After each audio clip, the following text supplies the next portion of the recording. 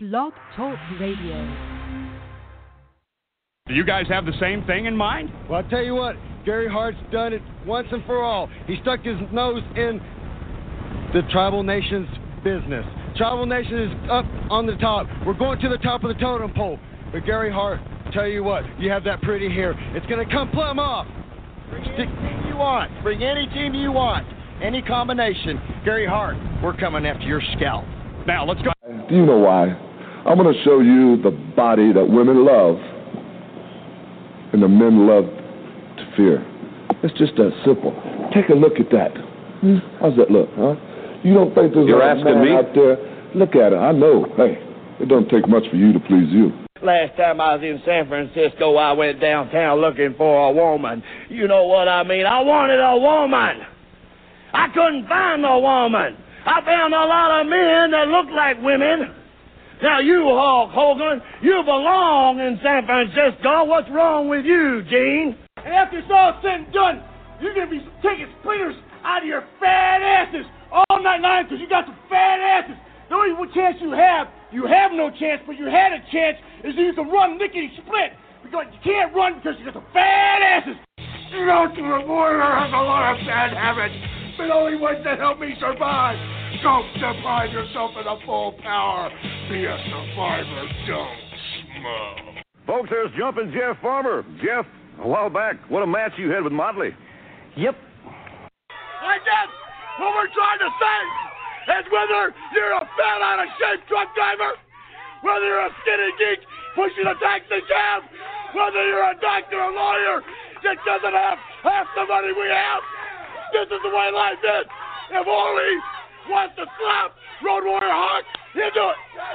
If Tully wants to spit on Road Warrior Animal, he'll do it. If Iron wants to take Dusty Rhodes, do all that, he'll do it. And Nikita, if I want you, all three of them, to hold you, I'm going to slap you, I'm going to spit on you, I'm going to kick you, and I'm going to go. Woo! This is WrestleCast Radio with your hosts, Ryan Cook. He's walking up the ramp with Sami Zayn, and it's saying, now qualified for Money in the Bank, and they're advertising that. They cut to a small graphic showing Sami Zayn on one side, on the other side, and the center of it says, Sami Zayn tells all with Bobby Lashley's sister. And Alex Mello. Hiromu Takahashi versus everybody. I thought I was going to have to give him a eulogy after the intense main event on night 2 of Battle of the Super Juniors. But boy, howdy, did that match live up not only to my expectations, but I'm hoping yours as well. Ladies and gentlemen, normal time, Alex. Normal time. Episode 90. I'm excited. Finally, 6 p.m. Mondays. We have returned. What's up, sir? We're back. Just like wrestling came back this weekend strong. And I think WWE still happened, right? The normal 12 hours of programming where 2 are viable.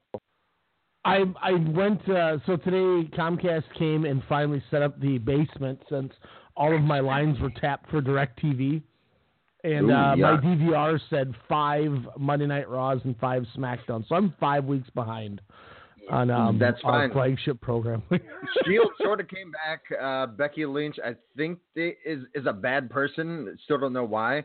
And Constable Baron Corbin inserts him into main events, which thus gets Monday Night Raw their lowest ratings in history. Great. Oh, okay, and Daniel good. Bryan. Daniel Bryan's still there sometimes. Oh, okay. The Mid's still great. R-Truth is sort of making a comeback, which is kind of nice, in the comedic sense, if you will. How come his wife is so talented, Daniel Bryan's, that she's working both brands? Insurance premiums, maybe? I mean, I saw the last couple of weeks that, she's doing her thing on both shows, and she's having awkward matches with Maurice while on Raw, attempting to do not 1, but 2 suicide dives, landing on her head both times. And then gets into a scuffle Liv Morgan apparently wanted to live out her fantasy of wrestling Toshiaki Kawada because that's just about what Brie Bella did in that match. And then circa 1999 Attitude Era, she comes back in for a suplex spot. I don't know who the hell let her back in for that. There's your Monday Night Raw, I guess, guys. That's Mondays in a nutshell.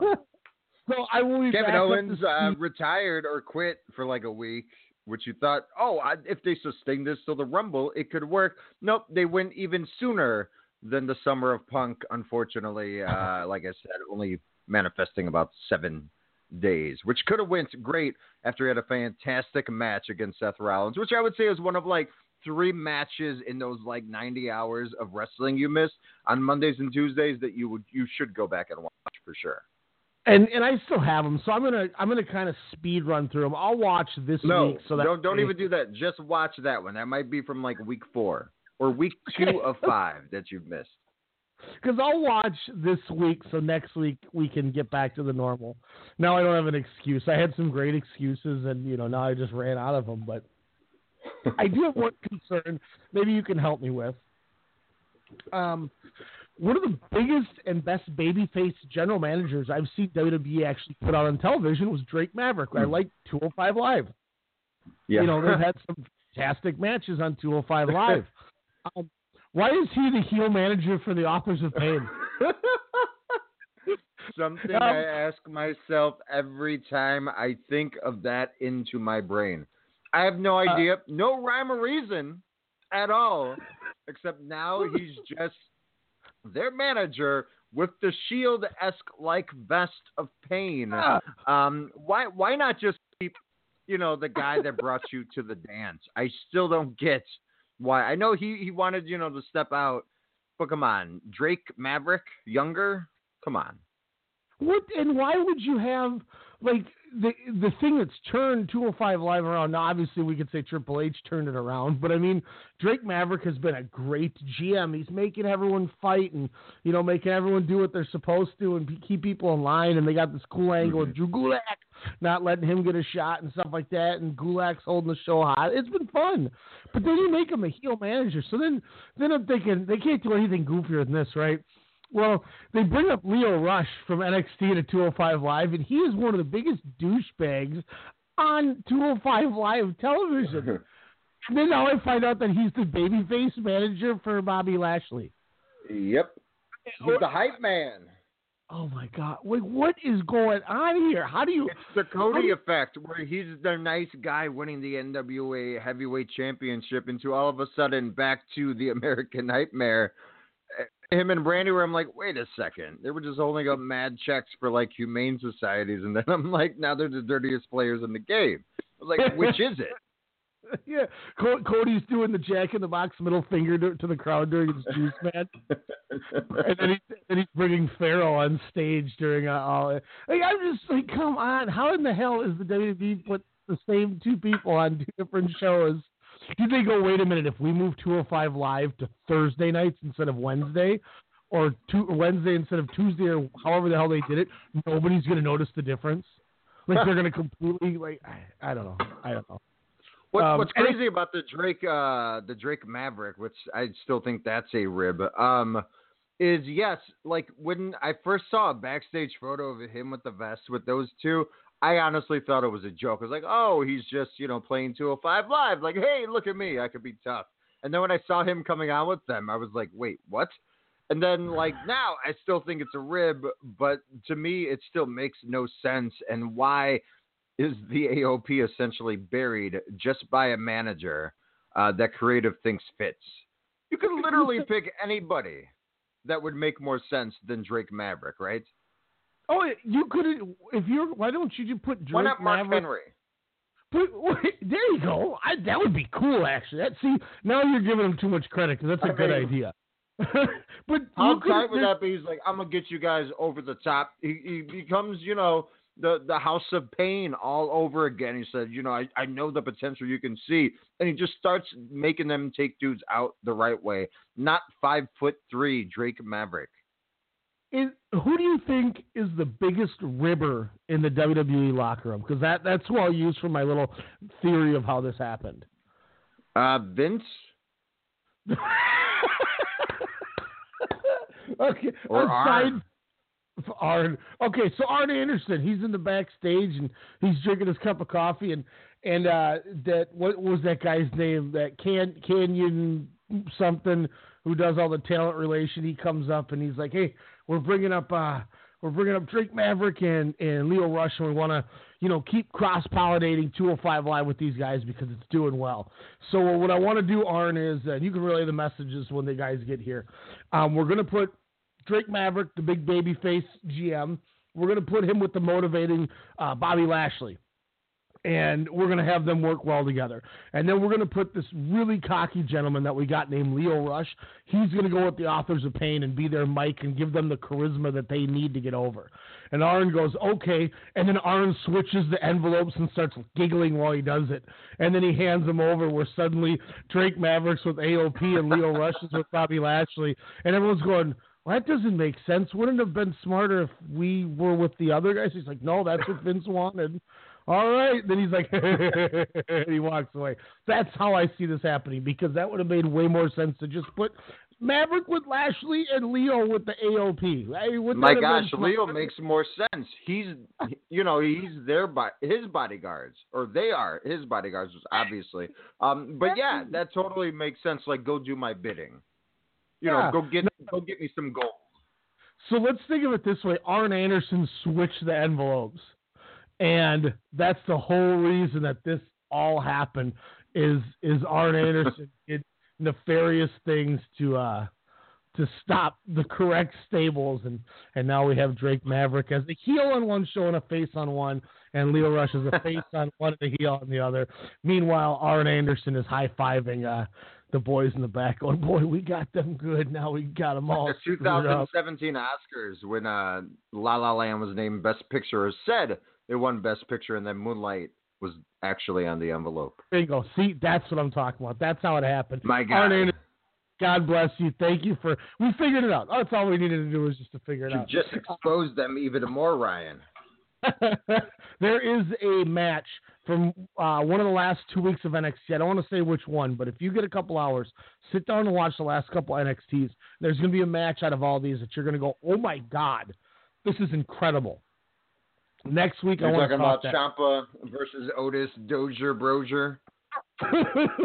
This is not Otis Dozier. Or is one of the participants in the match used to be one of our opening themes? Yes. Yeah, yes. I've seen that match once or twice. Okay, with him and Ricochet? Oh, yeah. My God, Pete Dunne, Ricochet. Good God almighty. Minus the finish, I'm like, give me 20 more minutes. Yeah. If they put them on a pay-per-view, oh my God. Does that headline one of the big fours in 2019, like one of the main events? I wish. I think it's your... Why couldn't it be? Well, I mean, it's not egregious to say so, depending how the shows go. I tell you what, I bet you they never thought in a million years that doing this UK thing that Pete Dunne would be somebody that they're just slowly working into everything, because he's so good. He is so good. I don't know if you watched that promo I mentioned to you in the group chat about from the Progress Super 16 this year. Dude cuts the guy who cuts the opening promo before night one starts with Pete Dunne and Doug Williams in the opener for the tournament. I was in tears. It was so good. Like, this was like the most motivational wrestling promo I've ever heard in my entire life. Like, go out of your way, take 5 minutes and just watch it on the Progress site. It's not too far down, dude. It's a Super 16 from May 5th, night one. But just watch it. Just watch it. You're gonna get goosebumps. With that being said, guys, we... you mean like when I watched, Fighting Spirit Unleashed yesterday? I was getting goosebumps watching that, and you'll find that. And we're getting to that third fall, guys. We'll break it down for you. Third fall, Fighting Spirit Unleashed, as Alex mentioned. We're talking that. Time permitting, there's only 2 matches on the card, so maybe it doesn't matter. We'll talk King of Pro Wrestling as well from next weekend. Middle of the show, Ring of Honor Death Before Dishonor 16 happened. We're going to talk the highs, lows, what worked, what didn't, and our thoughts on it. But we're going to preview the Big Progress 76 show in Wembley. It took place last night, but Progress streams take about a week to get on air. You know, in our voyage to stop WWE and talk to you guys about other things, we now got Progress in our helm to check out. Yes, and AAW Chicago represent. Defiant might be on there too. Yes. There is a lot of wrestling on there. Some of the stuff. I mean, me and Alex were kind of just popcorn picking at different shows. Some of these match cards. I'm going to check out this Super 16 tournament. I got a few recommendations that I'm going to text Alex to maybe check out too. That one I sent you, Ring Conf, when it was Axel Dieter Jr., the dude who's now in NXT, Walter, and Timothy Thatcher against British Strong Style in a 6-man. I heard is just incredible. Oh gosh, I think I started that match, but for fear of me not like crying in the middle of the night of excitement and joy of professional wrestling, I was like, I'm gonna hold off. But I did watch the last Progress show with Walter and God, it wasn't Thatcher, obviously, but yeah, that match was pretty gnarly. And Progress 75 was that had the Jimmy Havoc, Will Ospreay blow-off death match, which was supposed to be at this Wembley show. So if you can imagine that, instead of the, I think it was Mark Andrews might be in there with Jimmy Havoc. This was supposed to be the big Will Ospreay Jimmy Havoc blow-off match. And we all remember Ospreay had that sweet entrance with the guns and Jimmy Havoc's doing all his craziness. That was supposed to be the big blow-off for this. So that was finally going to happen as well. But we're going to talk this show because it's not going to drop until the week's over here. Death Before Dishonor 2 or 16. But we'll hit you with our first break. When we get back at it, we're finally going to talk Hell in a Cell, the highs, the lows, and how we thought about it. Also, we're going to preview the Melbourne show coming up this weekend. There's a lot going on this weekend we got to watch. And real quick, before we hit break, we do have a caller. What's going down? Oh, Ken Shamrock, thanks for always calling in. Guys, we'll be right back. WrestleCast Radio. Looking to get a head start on deer hunting season? Let FML Solutions point you in the right direction. Hi, Alex from Strong Style Media here, letting our listeners know deer season just got a heck of a lot easier. FML Solutions offer a fantastic deer stand that only takes 30 minutes to assemble and disassembles with no tools required. The best part, though, is its ingenious design allows it to double as a cart to haul your trophy back to the truck. FML Solutions is a made-in-the-USA product manufactured right here in Minnesota. Check out FML Solutions on Facebook by searching FML Solutions INC and visit FMLSolutionsInc.com to learn more about this innovative deer stand. When you send a message, your name will identify you to the other caller. Record your name after the tone. Hey yo, it's Sportscast Radio. You need to record a new greeting. Record after the tone. Hit any key when you're done. Ryan Cook and Jordan Jiskra give you the best in sports of the week with real MVPs, spit takes, big news, and obviously those rumors. Strong Style Media is available on iTunes, Stitcher, iHeartRadio, blogtalkradio.com. That means anywhere. You're connected. Say hi. You a fan of hot takes that make you say this?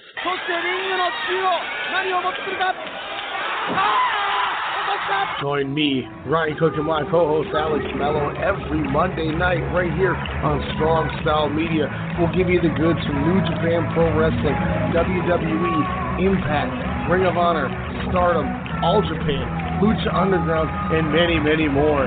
Catch us on iTunes, Stitcher, Google Play, Radio TuneIn, Player FM, and now on iHeartRadio. As always, blogtalkradio.com/Strong Style Media as well. And you know, you get us on social media. Hit us up. We got to get back to the ring. It's time for the man.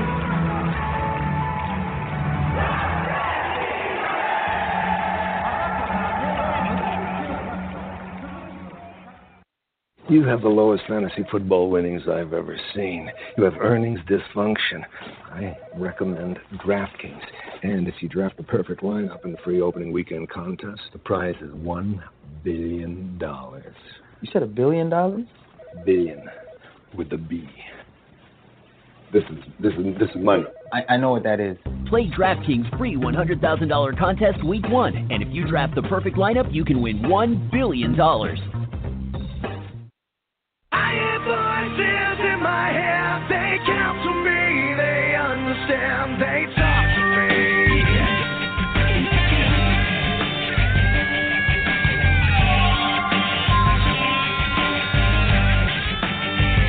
You got your rules and your religion, all designed to keep you safe, but when rules start getting broken, you start questioning. You know, Alex, I almost went with I hear voices in my head, but I didn't because I did that as like a fun track.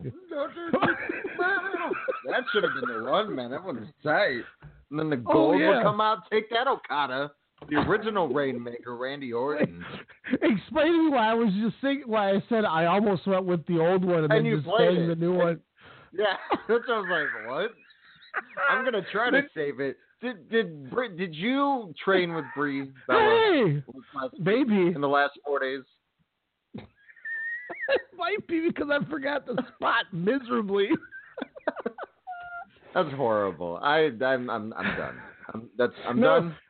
I apologize. Now, to be fair, I was on John Blaine had me on a show last week before we came on, and he asked me because he didn't know I'd ever wrestled or anything, and so then instantly I went from, I was like, all right, we got to get going. He's like, hold on, I got to pick your brain now. Okay, cool. So he asked me about it. And I told him flat out. I said, look, it to me it was nothing but a complete accident. It was. She probably took one too hard and she put her head down and you're actually in pain and then got kicked in the head and in the speed of what happened, she ate another one in the face. Now I don't know about the dragging by the head thing, pulling her by her neck into the corner. I don't agree with that. Probably other ways you could have done that, but anyway, we started trying too is the dives as well that could have been easily avoided. She might not have even been in the match. Yeah. I mean, look, I see people botch a dive. Okay, I've seen it. But then when you do it a second time and you do it again, don't do it anymore. Just stop. If I tried to jump over a wall and I caught my feet and botchamated myself onto the other side, and then I go, okay, and I do it again and the exact same thing happens, I think I might just say, all right, that's enough. I'll figure out a different way to get over this wall. Maybe you could go on the apron and just do like a running clothesline to the floor from the apron. But kudos to trying something different. I mean, that's for sure. I mean, but yeah, maybe just be a little more safer. Yeah, for everyone. Look, there's a reason that Sasha Banks does suicide dives. Just like there's a reason Will Ospreay does the flips. Brie Bella shouldn't be doing suicide dives. Just like, I don't want to see Otis Dozovic. Yeah, but technically Ospreay shouldn't either with the multiple concussions that man has received probably from a couple set dives. That's that. Ricochet can do the dives. Yeah. By the way, Will, there you go. Yeah, there's talks that we'll do this later too, but I'm excited. There's talks that he might go into the heavyweight division, and with that outcome against Marty he was Scurll, jacked. Seeing him Friday on Death Before Dishonor, I was like, good gosh, I think Will Ospreay ate Will Ospreay, and then just got jacked. And with the outcome with his match against Marty Scurll, maybe they are taking him out of the division. I don't know, but boy, does that have me excited because that dude is fire. But nevertheless, we tried to do this last week, and Blog Talk said, you took too many weeks off. We are not allowing you to have your hour overrun. And we got the boot. So let's get right into it. Hell in a Cell from September 16th. We're a couple weeks behind on this one, but it was worth talking about because, like we said, WWE doesn't have good shows. They haven't had a great pay-per-view aside from whatever that Cena Rumble with AJ was, maybe 2017 that was. Last year's Rumble wasn't too bad, or this year's, I should say. True. You're right. But the first 7 hours of WrestleMania was okay, but then the last 20 were like, I get it. I guess I'll say it this way: they haven't had a memorable pay since the Cena Styles Rumble that some Roman Owens, the one when I went into the thing on the video with the Kevin Owens figure. Like, to me, that's been the last really good pay-per-view they've had. And Hell in a Cell, I'm looking at these match ratings, and I don't think it was as good as I rated it. But that, to me, says that were good. But then when you think about it and analyze it to be able to talk about it like we do, it makes me want to change almost all these numbers I have. Because, look, in no particular order, I'll go from my lowest number to my high number. So we had 2, 4, 7 matches. I had a 1 3/4. I had a 2.5. I had 2 3 1/4. I had a 4 1/4, and a 4 3/4. And I don't think the show was that good. Really? That's why I talk so much about the show, because and just like you said, I look at this and I go, really, how did I not think this was a great show? And I'm thinking it was the damn finishes in the booking. Oh gosh, yeah, it was kind of like the tail end of the show Friday night in Vegas, the Ring of Honor show, where it starts off, really good. You're like, okay, wrestling, yeah, and then like all these finishes or ref involvements started happening, and you're like, what? Like, that was one of my issues with that. But it's kind of been the MO for, the whole G1 tournament, whether it was through a Suzuki-gun and or the firing squad. What I kind of wrote in my notes is the ref spots, the independent wrestling scene's version of the stretcher job done by the WWE, because it's been the most overdone aspect in the last year. Yeah, and especially disgusting how much it's been used lately. And thankfully, at least ROH with the main event waited until the match ended to have any shenanigans, so that didn't I was fine with that. Agreed. I'm going, if they goof this match, because boy, I can't wait to talk about that match. But you're right, it was. Every other match on that Ring of Honor show had shenanigans. And, we started with this, and let's go. Let me knock the negative right out. You want to start from the opener? I want to guess your match ratings. That's what I want to do. Let's go Colorado. Okay. That's what I want to do. So 1.8? 1 3/4. I had one match at a 1.75. That is tough. Wow. I am going to go. It's got to be. I'm going to say the mixed tag. It was not. The mixed tag was that. I'm going to say the main event then. I thought that was the worst match on the whole card. Do you want to start there? Why don't we do this? We'll review the card via my lowest to top rating, and then we'll analyze it. That's the perfect way to do it. So Roman Braun, to me, was nothing more than what they normally did. They had some cool little interactions here and there in the cage. Whatever. But yeah, exactly. You're like, come on. When are they going to go to the next gear? Mm-hmm. Then, and this is what killed every bit of this match for me. This is what bothers me, why WWE is the worst book company, and this is why I have the worst taste in my mouth after every freaking show I watch of theirs. Roman Reigns spears Braun Strowman through a table. Cool spot. Braun kicks out at 2. I'm like, all right, here they go. Here they go to take a nap. They laid there for 15 minutes off of a 2 count because here comes the Dogs of War and here comes the Shield, who then have this meaningless brawl.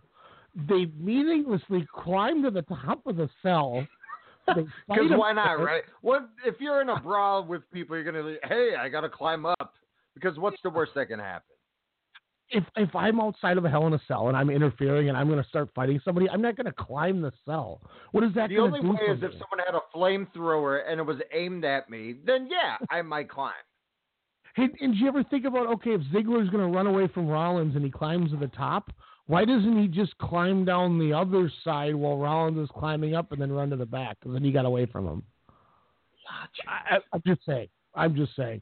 But nonetheless, we get nonsensical fight. And the whole time this is happening, Braun and Roman are literally laying there sleeping. They had a 2 count that didn't even conclude the match. And why is Roman hurt? Can anyone tell me why he's hurt? So then Rollins and Ziggler climb down the cage and have the loudest conversation. All right, you ready? All right, here we go. Take the most meaningless, stupid, asinine bump, and it looked like Ziggler's killed. And the next week, I guarantee you, nobody even talked about it. Nobody even remembered that they did that for nothing. Correct. Now that this is now Ziggler and McIntyre are on top of the cell, and the cameras have pointed to the center of the ring. So now those two are just laying on the top of the cell for no reason, dead. We don't know why. They just stopped fighting. They're just there. Roman and Strowman still have not gotten up. Nope. And then here comes Brock Lesnar, which would have been a cool, like, holy crap, what is he doing here? Until the point that I'm going, so that's why they wouldn't stand up, is because they wanted to wait for Brock to come out after this 15-minute brawl for no reason. And Wouldn't a better setup have been if, like, they both would have whacked each other with, like, chairs or, like, I don't know, sledgehammers, because why not? They always have them under the ring. But yeah, something that dramatic. Again, your reaction is supposed to be to the melee that's happening atop and around. But yeah, Lesnar then coming down. Yeah, both of those guys should have been up ready. Oh, let's attack. Not let's get our asses kicked. But by the way, that cage door or that cell door's got his ass kicked, which was awesome. Oh man, yeah, Lesnar ripped that thing off with all the best spot of the whole match. Was it an inanimate object? And like, I get it. You know, what you said is 100% right, and that's what they're going for, is you pay attention to the melee going on. But did they really have to have them both lay there from a spear?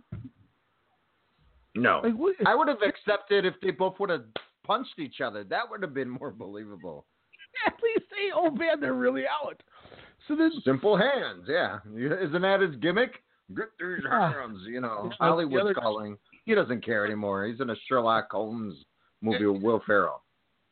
Get shoulder blocked by John C. Reilly. I've seen that. For his health, man. It's the penance.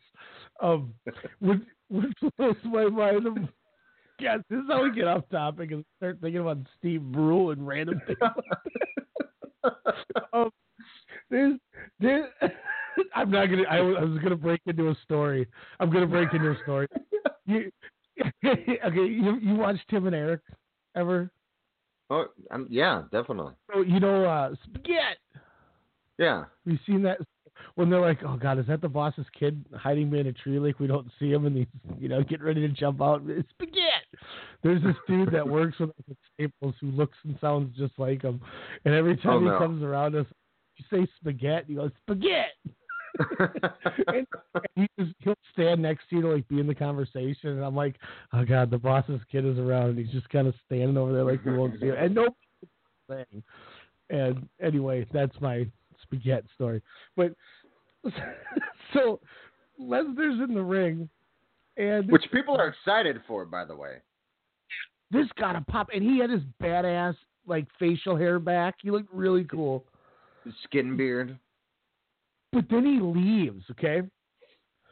And Roman and Braun are beat up, and it's a hell in a cell. Foley getting maced by Paul Heyman for no reason whatsoever. That looked like a subway mugging. but then they just was that supposed to be a social commentary on something? I hope not. But then a Hell in a Cell ends in a no contest. Yep. How does that make sense, Ryan? I wanted to call you up so bad, but I knew you weren't watching it. It still baffles me. That's why I bought our Progress membership. 2 memberships I bought just so maybe we don't have to watch this anymore. This is me, number one Triple H fan. Foley gets put through the cage, and they still they have the match continue. Kane makes his debut doing the same door rip, Tombstone Undertaker, and they let it keep going until Michaels can crawl over and pin. You mean to tell me Roman couldn't just roll his arm on him and get a 3 count? And then, to make it even more egregious, they knew how stupid it was because they go, it ended faster than All In. They're like, oh my God, Lesnar just took over. It's a no contest. Neither will win. We'll see on Raw. And they just end the thing. Like they got off quicker than Ian Riccoboni trying to thank everyone for All In because they knew how stupid it was. Yeah, they're like, quick, just get out before the crowd starts booing like normal. I told you this on the phone, or maybe I said it last week too. I'm not sure because it's the E and it's messing up my mind. But when I put it on, like the next day to watch it, or like later that night, when I saw 3 hours and like 44 minutes, I was like, oh, thank God. But so why did they have to get it off the air so quick then, if they still had 15 minutes to spare?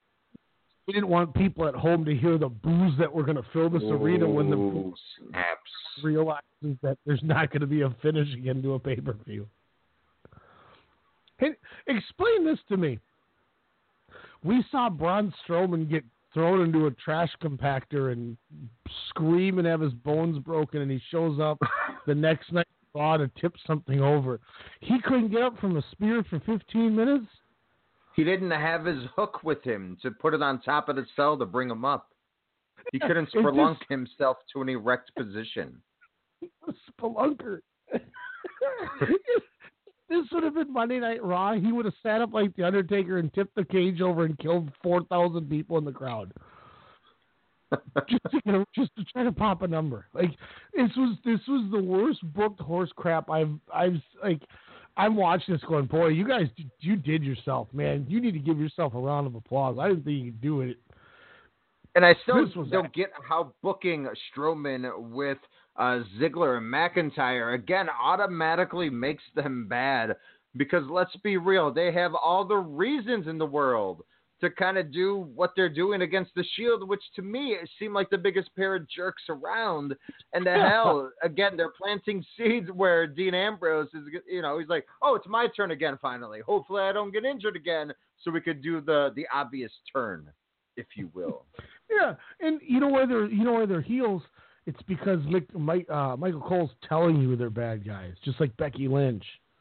Oh, they're dastardly. I'd be tired of their shenanigans too. Again, just like Becky Lynch, she should be peeved that Charlotte got into her match, thus taking her title. Now, again, Becky shouldn't have won the title, so we'll get to that. Whoops. But you know what I mean. It's so irking.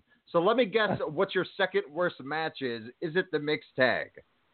That one was 2.5 stars. That was my second lowest match. That involved one of the worst roll-ups since Baron Corbin and Jinder Mahal on SmackDown when Cena cost Baron. Let's just talk about this. When John Cena cost Baron Corbin the Money in the Bank briefcase when he cashed in on Jinder Mahal for the WWE title. That's the last 2 years of this company in a nutshell. Oof. You know what was that portrayed the last version of the women's division in a nutshell? Unfortunately, were the tag team partners of The Miz and Daniel Bryan. Unfortunately, it showed that Divas era and not in the best of light. Kudos though to both these women, or I shouldn't even say that, to the performers and such, for giving it their all, but it was sloppy. I'm sorry. Yeah. It was just very sloppy, and I felt bad watching it, but I hope this never happens again. No, I just realized that I put NB for Nikki Bella as Daniel Bryan's partner, who I'm going to start some trouble in their marriage. Tension. To be fair too, like this was hot. Like the crowd was into it. I can't lie. I mean, the crowd was hot for it. At some point they were popping harder than the SummerSlam match with Miz and Daniel Bryan, which sucks, but it's true. it shows that their movement with the E-Network thing is working, which is why I'm sure we're going to get Rousey and Nikki Bella at Evolution, because the mainstream coverage will be off the charts with that. But it just wasn't good. And then here comes Daniel Bryan in the yes mode shirt. I almost wanted to turn it off. My God. Once again, to everybody that said he's got to stick around, there's so many great matches that we're going to get to see if he sticks around. Ryan, trust me, it's going to be the best thing for him, because we'll get him and X and him and Y. No, we're not. We're never going to get it. It's not happening. I came to the realization we're to all be forgiven if it's him and Pac for the SmackDown Championship at WrestleMania in 2019. I would take it. I would take him and Miz for the WWE title at Mania, to be fair. Yeah. And when we get to the Melbourne show, more mind-boggling booking. But one thing that I've been saying may come into fruition with how this is booked. But it's like someone ordered New Japan World in the WWE Creative, and they ordered New Japan. They saw those Road 2 shows, and they said, "You know what? Tag team matches are what people want." And then booked the Melbourne show. Obviously we'll preview it here shortly, but they're doing Miz and Daniel Bryan number one contendership. Why the hell does Daniel Bryan deserve a number one contenders match? He hasn't won a match as long as Roman did before he got his number. Oh, that's right. Because the big Almas deserves one. Yeah. And like I said, have Daniel Bryan or have Miz beat AJ, and then have Daniel Bryan win the Rumble, and have Daniel Bryan beat Miz. Don't have Daniel Bryan beat Miz until Mania. Have him, I'd be fine with that. But will they do it? Time will tell. But the perfect way to finish the rivalry forever is for Bryan to hold the title up at WrestleMania. Everyone's happy. Storybook over. Then he could be a-hole Daniel Bryan. Otherwise, nothing really to say in my end about the match unless you guys. It was whatever. All right, I'm gonna say next match. You probably would put. This is tough because I like the other matches. I have 2 3.25 stars matches, so these would be tied for. Oh, okay. I'm going to go then. Styles Joe. No. Okay. Then I would say Lynch Flair. Yes, I went 3.25 on that. Are you happy with the title switch? Happened so quickly that it did. Yeah, I'm fine with the title switch. I didn't hate it. I thought the match was pretty good. I think the thing we've been saying was easily true in this match. Becky Lynch is the superior worker, as she was getting Charlotte through that match. Mm-hmm. Becky's tremendous. And it was one of those things where the finish kind of came out of nowhere, which was fine. I didn't hate that. Mm-hmm. But then the fact the finish came out of nowhere with every single match, therefore, after it, it kind of go, what is going on here with this booking? Which ties that whole thing into it. But for Lynch and Flair's sake, they did it first. And, kudos to them. I thought it was a fun match. I enjoyed it. I'm glad Becky got what she deserved. She deserved that strap. I think Becky should, and I think has since the title win, can make this character work. She can expand it where it doesn't matter, what side that she's on. I think it's just a different demeanor that the Becky Lynch character did need, and I can't wait to see how she kind of plays around with this, and her having the belt just makes it more enjoyable. But yeah, no, I thought it was a fine match between these two. I just hope we don't get like 5 more, until the next feud. But it's just something where, Becky and Asuka down the line, man, that sounds mighty fine. I cannot wait to see that down the stretch. Next match. Yep. Aren't we getting Becky and Charlotte at Melbourne? Yes. That's what I'm saying. Like after that, I hope it's a donezo. But it's not going to be. We're going to get it all the way till the Rumble, probably. Oh, okay. God. All right, sorry. Continue. No, she's got to face Naomi in between then to then get to Asuka. So I'm happy with that type of you know what? Nobody is ready for Asuka. I think they're true, and that officially involves the booking committee. Kairi Sane wasn't ready for that camera last night, but we'll get to that into the third fall. Your next match, I am going to go with the second women's championship match. Yes, and a part of me thinks I rated it too high. Ooh. And I'll preface it by saying, if you were to just take two random women and WWE standards and work the match Rousey and Bliss had, that's my 3.25 star match. The match I thought was 3.25. I loved that the first time, and I don't know how long, that a match had a full structure where they exposed, some form of limb or body part on a previous show. The dastardly heel continues to work it for a couple weeks. That's the focal point of the match. The babyface overcomes the injury and overpowers the heel and gets the victory. Because anytime you watch a WWE women's match, they start the match by working on the leg, then they're working on their back, then they're working on their arm, then they're working on their head, and it's like, you guys working 4 different matches here because there's no structure. It's adjacent to any Minoru Suzuki match where you pick a limb and you work it. And they did that. They worked the Rousey. They worked the ribs the whole match, and she sold well. I once again, just like the Nia Jax match, she sold her ass off. I thought Bliss had great cutoffs. I thought Ronda's fire was really good. Bliss really took charge, working the body part, and then they had a good finish with a dominant babyface victory.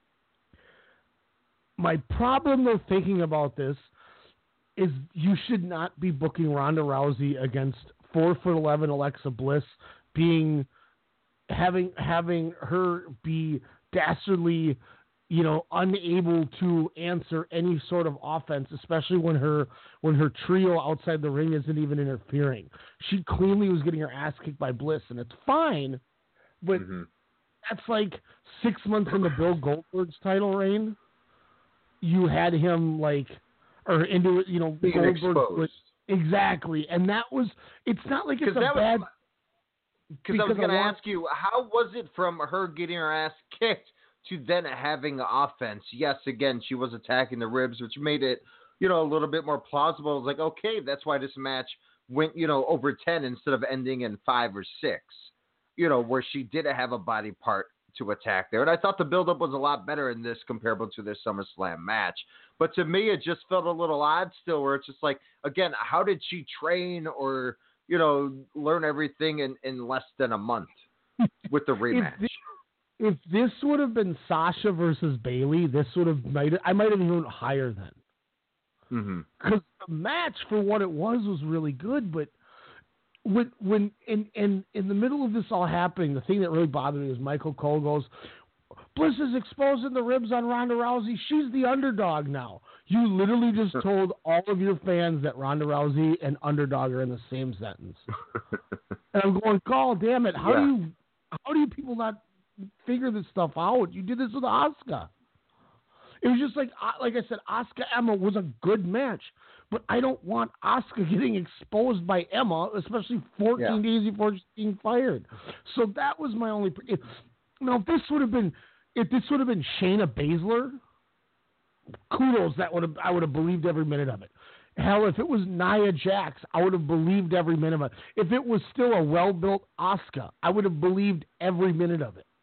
But 4-0 Alexa Bliss, who just got her ass kicked for week after week by Ronda Rousey, and then just because you have to have a rematch, we have to fill time. No, you don't have to just do that. You don't have to just throw logic out the window, because now you made her extremely vulnerable. And now when she goes, and I think she's wrestling Ruby Riott tonight, Ruby Riott should be able to put up a hell of a fight against her, and she's probably going to beat her in 2 minutes. I hope not.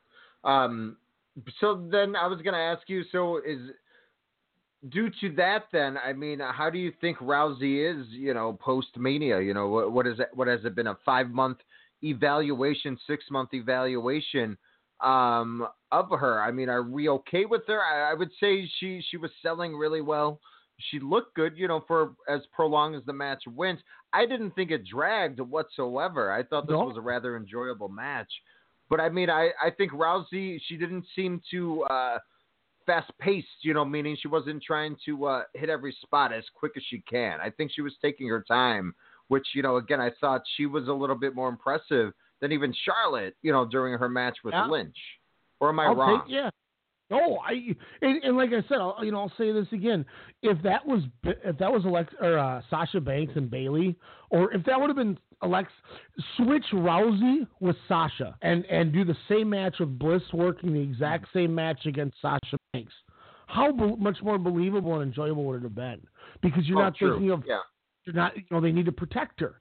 Why are they not protecting her? Why are they exposing her on Hell in a Cell in September? You know what I mean? Like, it didn't make sense. And the match was great. I enjoyed the match. Like you said, Rousey looked good. She slowed down, which was one of her biggest constructive things on my part. But she sold the body part through every part of the match. And the cutoffs that they had were really creative. And it looked stiff. It was Bliss was laying some of them shots in, and I'm sure Rousey was like, "Look, I've been hit really hard. Go ahead and lay it in there. Let's make it look good." I got head kicked by Holly Holm. You kicking me in the side isn't gonna hurt, especially with your big kick pads on. So, kudos to them laying it in there, and they worked stiff, and that's how it should look. But don't give me this match 5 months into a run, a month into her title run. Give me, if you were to say that this is the match we get a year and a half from now, great. That was a tremendous match. You guys want to get 3.5 from me. But don't give me vulnerable Ronda, 3 weeks after she wins the title. Because then it just seems like every match is going to be that. Because then, you can't have her be a bull running through the roster all of a sudden. But who knows? If you do, then you got to have Shayna Baszler come up and say, you haven't run through all of them yet. And it would have been different if, she's beating up Bliss and Alicia Fox trips her and pulls her to the pole. Like, remember that spot where Bliss stretched her around the post outside the ring? Yes. Yep. Fox would have tripped her, and then Mickey would have grabbed her arms, and they would have yanked her to the post, and then stretched her on the post. While Bliss is distracting the referee. I would have been more than happy with that, because then it shows that Bliss can't do it, but that's why she has 2 people for backup. Let them do the stuff to cheat. Let the babyface overcome, and then she beats 3 of them, and then you make her look big. So once again, the match was really good, but the booking was ass. It just didn't make sense. At least this early into a run. So once again, a good match that got ruined when I thought about it. I'm like, okay, how am I going to talk about this on the air? Let me analyze it. Oh, this is a little more ass than I thought. So we got a 4-star, a 4 1/4, and 4 3/4 left. The 4-star, I'm going to go Styles and Samoa Joe there. Yes. That was a 4-star match. I thought it was very good. Creative ending. And once again, that would have been a great ending on its own show, not where the same endings happen 7 times. Yeah. Now, post-match is what really pissed me off with this, but let's talk the match. These guys went hard. These guys worked really quick. They were laying them in there.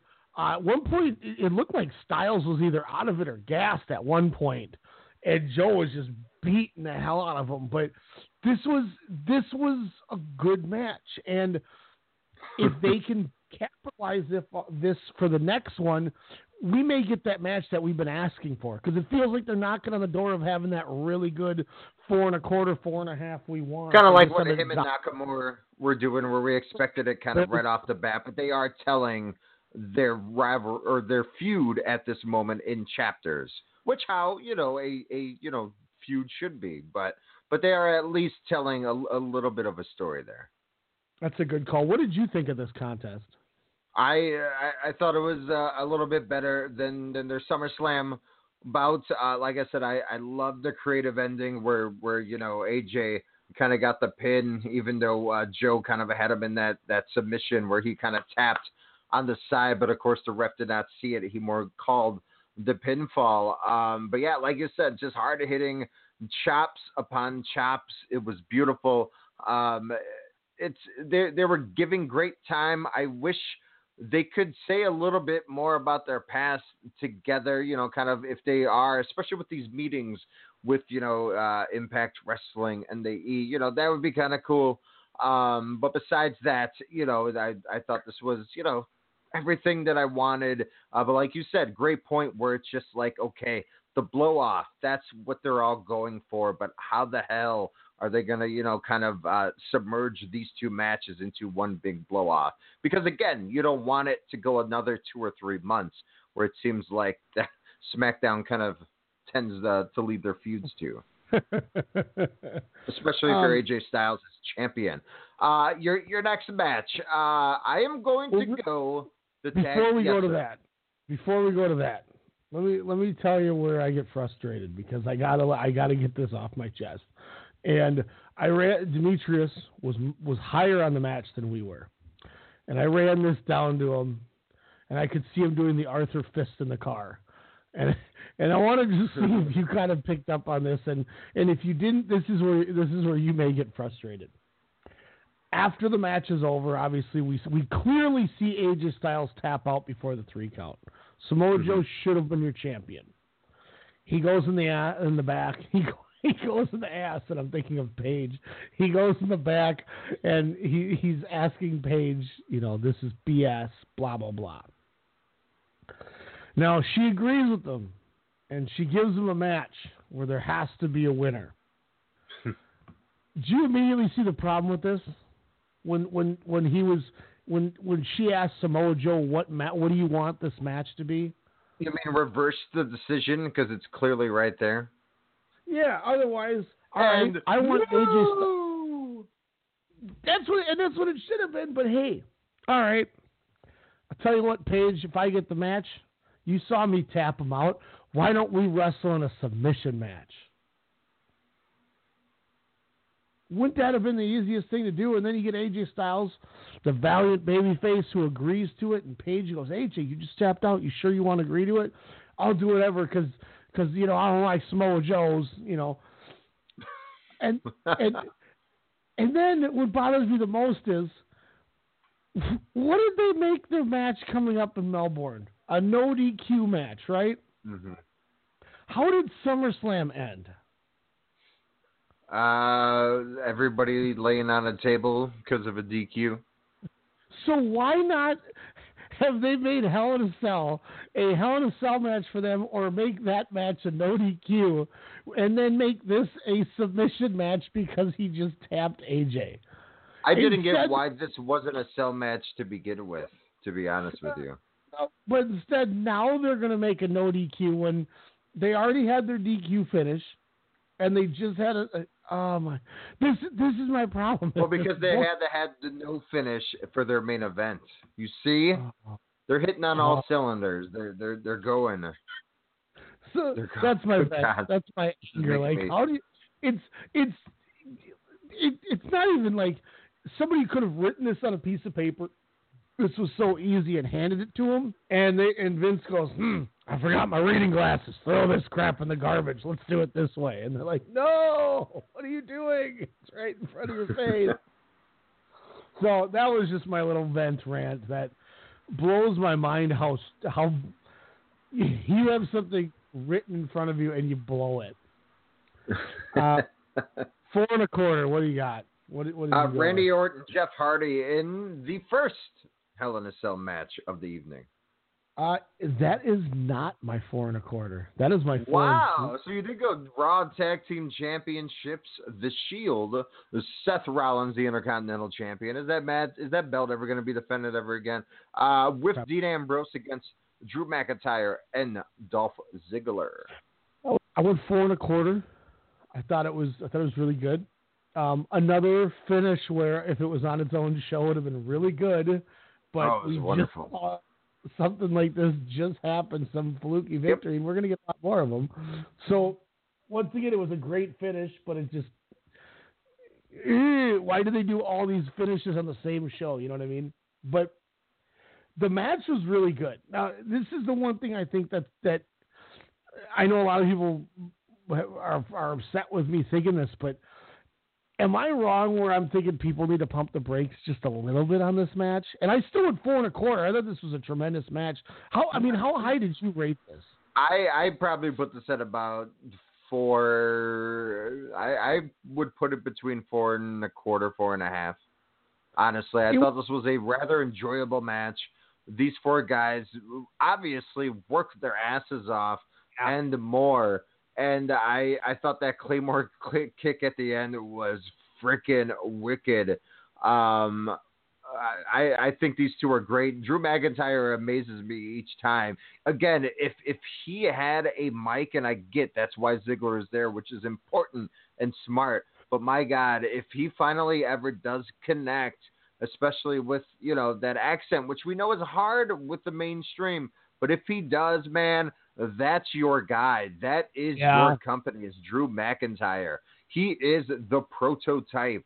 And sometimes it's hard for him to connect. But again, with that brashness that he displays now with Ziggler on his side, again, once these 2, do split up, there is money in that feud. I'm not saying doing it in 2 months. Maybe, maybe Mania, but I like this tandem. I think this could be the start of a faction even. Hell, I would have rather have seen AOP with these guys than with Drake, Younger, Maverick, whatever gimmick that guy is, as the muscle tag team of that group, than what they're doing now with Drake, Maverick. But yes, I thought this was a rather enjoyable match. I like, the matches they've had on Raw, the singles or the 6-mans, what have you. It's been rather enjoyable. I thought this was a hell of a match. I thought probably in my case, it's probably the match of the night. And I was kudos. I think your assessment is the best assessment I've heard of it, because I thought the body of the match, it was a longer match, and I thought it was worked like a good, it was worked for a lot of it like a really good Raw tag match to me. But I thought that 30-second to a minute closing stretch was just hot, just perfect. That was what put the match over the edge to me. The only reason I bring up the people need to pump their brakes is people on social media are saying this is the best tag match of the year. And spoiler alert, Ryan, there was another tag team championship match that I saw that I would never say a team that would be on a best match list of the year. But spoiler alert, there might have been. Yeah. That goes once again. Their dance partner is why they're the best tag team of the year. That match I wanted to text you and go, this to me was their official coming out party, and I'm glad the match went the way it went, with the stare at the camera after the pinfall. That was one of the coolest looking things ever. It was also, spoiler alert, the Tonga Loa coming out party for me. When he's, come on, keep hitting me, I love it, and he's just getting drilled. And he's like, come on, it was great. Power slam he does to Matt on the outside. Oof, I cringe. So it's that was my only beef. Is it's like, if you think this is the tag match of the year, did you not watch any of Undisputed Era Mustache Mountain? Obviously, that means you did not watch Golden Lovers Young Bucks. Oh, they meant in all of wrestling. Oh, I thought they just meant on Monday nights. Oh, well, there are a bunch of people saying. but you're a bunch of asshats. There was a 205 live match somebody threw at me that it was like Tony Nese and somebody else against Lince Dorado and Kalisto. And that match I think was better than this. I gotta find that one. That was one I was gonna I wanted to give you for a watch through because holy crap was it good. I just don't remember Tony Nese's partner. Might have been Drew Gulak. I don't remember, but I'm like some people it's just called blew my mind. Lovers Young Bucks. I mean, there's just so many, and again, any of the Mustache Mountain Undisputed Era tag matches, to me as a whole, that's one of the best feuds of the year, if not matches of the year. If you combined all three into one mega match, or just as a slideshow of what talents can do in a ring. Like, those are the matches. And while these four gentlemen put on a hell of a show, my God, I would say they'll be lucky if it was in the top 10. And any other, Raw or Monday night, or Raw Tag Team Championship match, this was a fine, good match, if not the best of the year for that show. But of all of professional wrestling, no, shame on you.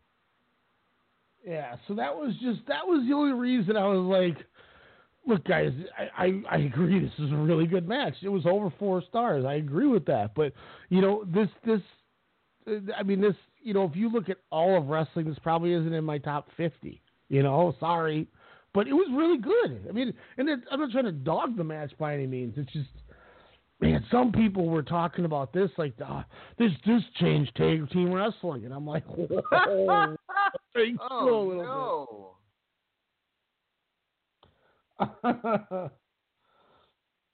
So, obviously that leads me to my main event, or the opening match. I went 4 3/4 on this, Alex. I'm probably the high bar out of anybody on this match. I did almost get a little mad that they almost had another no contest in a Hell in a Cell, or the first of 2. But thankfully, Orton gets the referee referee Ryan Tran to get the 3 count, which I thought was really douchey on Orton's part, so I liked that actually.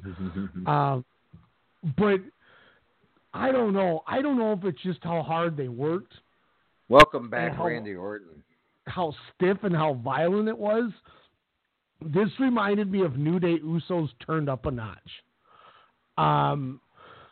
WWE can say that they, you want to talk about WWE being a company about moments. To me, there really hasn't been any moments this year. But one moment I will always remember was the screwdriver in the ear hole. I cringed. It was disgusting. But they just, I couldn't get over the body of work of how hard they went and how physical it was.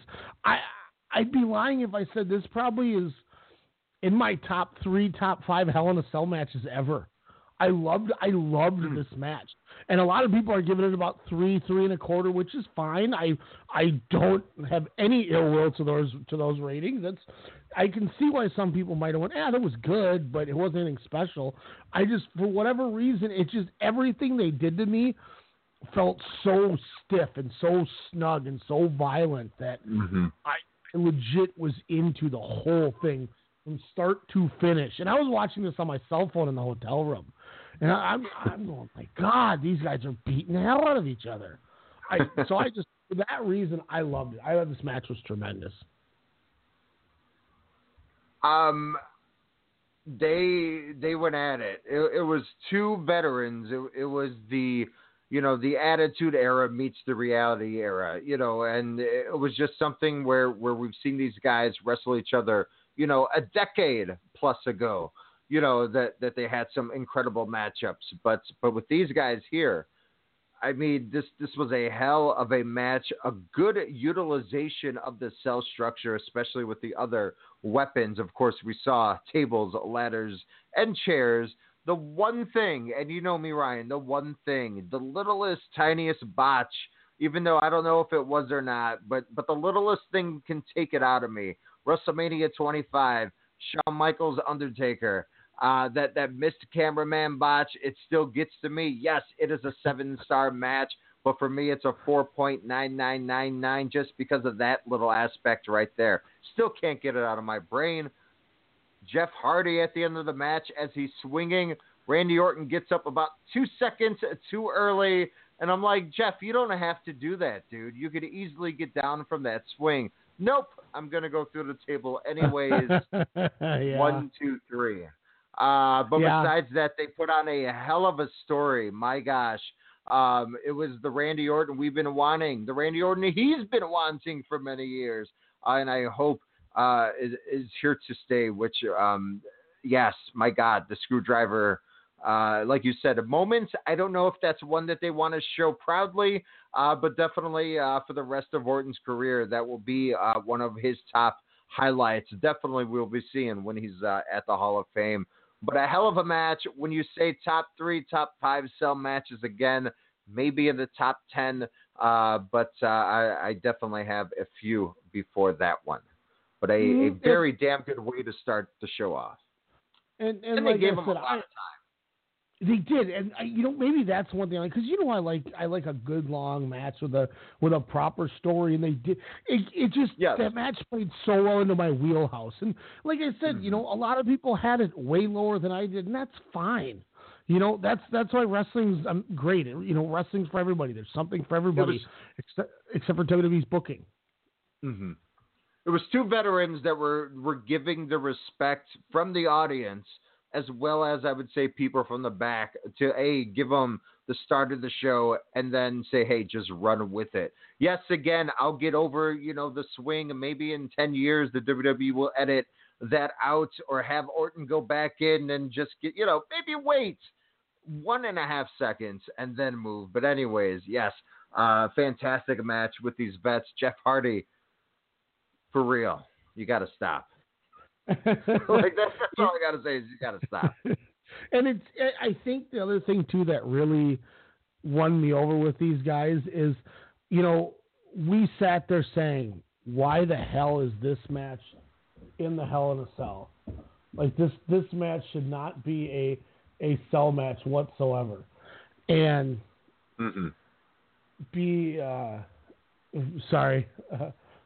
I thought it did. I thought they played it off really well. Again, these guys have been in the structure, albeit red, so technically their first time in this structure. But again, everything was, like you said, methodically done, and the ladder spots, even when the ladder was sitting upside down in the V spot, onto that table was so many interesting spots that they throw their bodies in. I don't get how you can get up and walk right after. Real quick, let's just kind of I don't know. Do we want to give predictions or God, I'm looking at this card. Is this even worth talking about? You mean Evolution? Look, I'm just gonna run through the card. We can kind of give our thoughts about things real fast here, and then we can break because we're already over an hour in. But Michael, Evolution is a mystery. Coming back, Batista. We get Triple H and Undertaker. Okay, cool. We thought it was over. Bobby Lashley and John Cena against Elias and Kevin Owens. I don't. What? Daniel Bryan, Miz, we already kind of talked about that number contendership. Shield versus the Dogs of War in a 6-man might be fun. The Bellas and Ronda Rousey against the Riot Squad. We get the no DQ match with Styles and Joe. Cedric Alexander, Buddy Murphy, that could be good. Yep. This will be fun, I'm sure. New Day against the Bar. They always have fun matches. Asuka and Naomi against the Iconics. And then Becky Lynch and Charlotte, no stipulation for the Women's Championship. 10-match card. I don't know if there's Piper Niven comes out during the SmackDown Women's Championship match. Ass. And just starts beating up Charlotte Flair. Yeah. and then she goes with Becky Lynch. What would you name that tag team? Ooh. Just the Last Kickers? The Lynch That would Vipers. just make sense. Oh, man. It's so dumb. I was thinking of Princess Viper. But let's like I said. Do you really want to talk about that, or do you want to move on and talk some progress? I mean, obviously, it's setting up the big tag team match that will be happening in Saudi Arabia with Shawn Michaels coming on a retirement tag with Trips to face the Brothers of Destruction. I'm intrigued by this match, but why is none of your champions anywhere near the top of the card? That's my real question. Should be a fun little house show. Horn into 1 6-man. Literally every Raw champion's in one match. Titles aren't even going to be defended. So really, does Joe win the title here? Does he, does he just beat him mercifully with a chair until he just says no mas and then just muscle busters him? No. I'm going to stick to my guns that Styles is going to lose the title at Survivor Series or the Rumble to The Miz. I'm going to stick to my guns. Oof. Buddy Murphy with the win, though. Hometown. And I'm not talking about Zeus, the All Japan Triple Crown champion. One half of Big Guns. Hidden Bodyguard. By the way, I sent you a link. For next week for the homework, did you get the link to the Itami Marufuji match? I sent it to you on Facebook. I believe yes. Okay, so that'll be your homework for next week. We talked about on Wednesday that was going to be something for you. And if I don't know if you're going to have any time, I still have to finish it. I'm part of the way through with it, but with Progress, King of Pro Wrestling, and this Melbourne show to watch. I started watching this Ricky Choshu produce show from a couple months ago. It's been really good. It's just a bunch of random companies that, Ricky Choshu booked guys on and just ran a show at court. The other link you sent me, right? Yeah. I was confused about the title. It's a pretty good little fun show. So far, what I've watched so far was Gota Ishii against Yoshiaki Fujiwara. Fujiwara is old as hell. It's the Fujiwara armbar guy. It was a nothing of a match, but it was okay. Really fun match. Second match, I went 3.5 on this. It was Minoru Tanaka, Mitsuhiro Yoshida, and Leona took on Hayata, Yohei, and Tadasuke of 3 of the 4 Rattels, who are a junior team in Noah that I'm obsessed with. It's Yohei, Hayata, Tadasuke, and Daisuke Harada are the Rattels, and they're like these just douchebag prick junior guys that were feuding with High 69 and Ishimori and those guys. And it was a fun little 6-man. I was into it. I was really into it. So I'm getting into the next match. Eugene, you gotta be kidding me. Still one of my favorites. But I should have that done, and I'll give a review on that next week. And, if you get to it, you get to it. But we got a lot. But when we come back, we're talking Progress 76. We'll give our thoughts on some of these. This card, for... How am I going to look up the card without looking up results? I have the card ready to go. I have it all set up, so you won't worry about that. What we're excited about, guys, is there's a lot of these guys from England I had seen. Some I haven't seen, but Alex is starting to get into it. So it's kind of like when Alex started getting into New Japan. And now he knows these names. And there's a guy that I cannot wait for Alex to see that is wrestling one of our favorites in the world. We're going to talk that. We're going to talk the incredible main event. And I want to talk about Suit Williams, who we'll get into here in a moment. Had one of the greatest quotes for any wrestler I've ever heard. So we're going to talk that. We're going to give our thoughts as well on Death Before Dishonor 16. So we'll be right back. We're bringing it back. Don't go away. Most people would consider this illegal. What was mere vision suddenly became a reality. When you put a bunch of entities together and you bundle into one giant conglomerate, baby, you get Strong Style Media. My name is Ryan Cook. I'm the chairman of our company, and I'm here to tell you that each and every week, Sunday through Thursday night, we give you the best in radio. For boxing needs, Standing 8 Count Radio. For pro wrestling, we got WrestleCast. We got your sports knowledge covered with Sportscast. You like movies? The pop cultures are where it's at. And for all your local hip-hop, Soda Sound Radio. Make sure to subscribe, like, comment, rate, share, follow everything you got. iTunes, Stitcher, Google Play, Radio Tune, and that more. We are Strong style. Just respect my conglomerate. Just respect my conglomerate. Just respect my conglomerate. Just respect my conglomerate.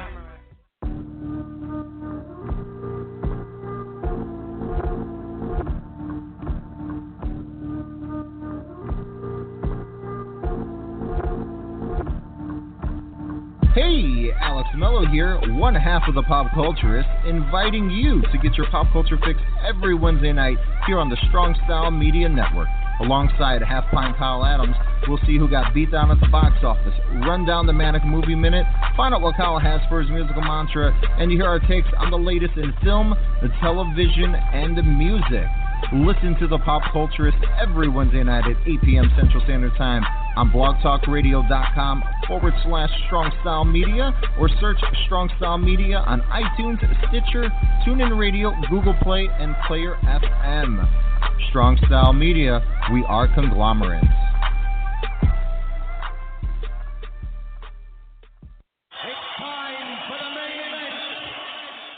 Greetings and salutations, fight fans. It's your boy E-Dub, one half of Standing 8 Count Radio. You want fight analysis, news, a look into the local Minneapolis, Minnesota boxing scene? Then tune in Sundays, 10 p.m. Central Time, and listen to Ryan Cook and I break down the street science. If you don't know where to find us, you can find us on Stitcher, iTunes, Google Play, and Blog Talk Radio.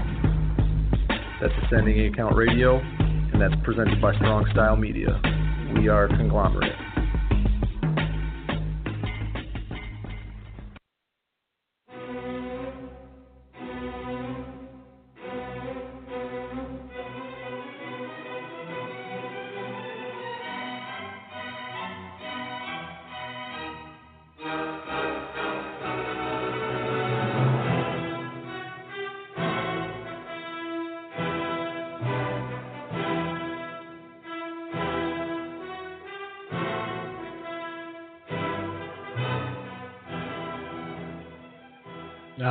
That's the methodical theme of Bad Walter.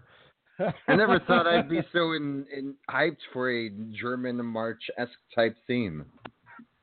I stood up from my couch.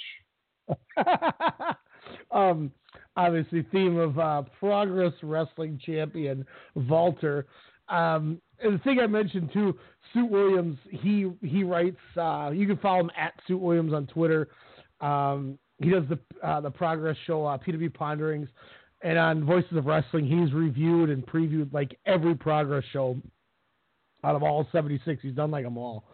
But he in his preview for the show, he put on there that that Walter is the best final boss in wrestling. I think is how it was put. The exact quote, but I immediately circled it and sent it to you guys. Yeah. Walter is the best final boss in wrestling, and seeing him swat bait around is going to be great. It's true. Like when you get to the end of a game and you see Walter, it's like, oh my god, I got to fight that. It's funny you say that because I think Tomohiro Ishii's like the best like underboss. He's like the guy you go through before you get to the Walter. Would be Ishii with his glasses and his suit, and he just takes off his glasses all nice and slow and just goes at you with palm strikes and the headbutts. Man, we should make a roster, because then I think you got to have your cocky guy that before Ishii, and that could be Zack Sabre with the way he was acting after the 6-man at Fighting Spirit. He was completely he was in his zone after that match with what he was doing to that crowd. Gosh, man, we might have a side thing we'll have to come up with here. The video game bosses in order, like an 8-stager. But this Wednesday or this Friday, I don't know if we're going to be live for it or not. I'm still deciding. But maybe live around 9 o'clock. But Pro Wrestling for Dummies Progress edition with Suit Williams this Friday. It's either going to be live or I'm going to record it like I did the last one and kind of edit it. But so we'll see what happens there. But in the midst of all this progress, Alex, I thought it was time for another Pro Wrestling for Dummies. It should be called Wrestling, Not Entertainment. lessons for the marks. That's what it should be called. Because dummy is a little harsh. It's true, and I'm also ripping off a book, but a very successful series. The boy is banging on a door. I think he got trapped. But this card just looks awesome. We get a no DQ grudge match, Jimmy Havoc against Paul Robinson. Like I said, this was supposed to be Havoc and Ospreay, but because of Fighting Spirit Unleashed, scheduling conflicts, he couldn't make it, because he's a New Japan Contract wrestler. So they did it at 75. Everything I've heard is at Progress 21, Paul Robinson and Jimmy Havoc had an insane no DQ death match. And everyone's saying if they can replicate anything of what they did then, that this is going to be a classic. Paul Robinson's this little old pit bull, Jamie Noble looking dude with jeans who was with Jimmy Havoc, I believe, at one point, way back when. Got ordered to wrestle him for the title and literally took it to him, and Havoc's like, "What are you doing?" And he's like, "I'm doing my job." And he's like biting Jimmy Havoc's nose, trying to rip it off his face. I mean, this match could be violent. It could be violent. There's a good top 10 matches in Progress Wrestling history that it might have been What Culture put out. It's on YouTube, and that the first Havoc Robinson match is on there. And I was watching some of the stuff, and I'm like, "Holy cow, dude! This is going to be violent." Dear God, there's Bate and Walter. Is that from Progress 75? I take it. At the end? Yes. Yeah, that was the match I watched. Was it Gibson? I want to say. Oh, it might have been like Zach Gibson. Yes, Zach Gibson. That. Oh boy. Oh God, I'm just looking at that. Have you now? Is this going to be your first introduction to Jimmy Havoc and Paul Robinson? It will be. And to be honest, when I saw this card, that I thought it was Jimmy Jacobs. I thought it was a Havoc from the X-Force comics. So I was a little confused. And so I was like, oh no, someone entirely different. But I will definitely give it a shot because this card for a Hello Wembley from Progress, Chapter 76, which by the way, God, you got to love those Brits. But amazing stuff. And they've been Progress has been putting out free shows on their YouTube for the last month, literally hyping to get buys for this. So I have a feeling that this is going to be their Wrestle If this was Kingdom. available to buy for streaming, I would have, honestly. And I don't really say that for much, but I would have been like, yeah, we have to get that. Yeah. Like I was bummed I couldn't watch it right away. So that's going to be awesome. I'm going to be checking every night to see when this drops, as I'm sure you will too. But it's one of the reviews, since Wembley is the culmination show. My money is we're going to get the Jimmy bleeping Havoc with the violent psychopath that everyone is totally afraid of. So I'm excited for this. Eddie Dennis against Mark Andrews. Mark Andrews has done 205 Live. He's done the Cruiserweight Classic. He was in TNA as Mandrews. I don't know if you remember that ever. I've never seen Eddie Dennis myself, but they're doing a TLC match basically for a world title shot contract on the pole or hanging from the building. I'm assuming that this is going to be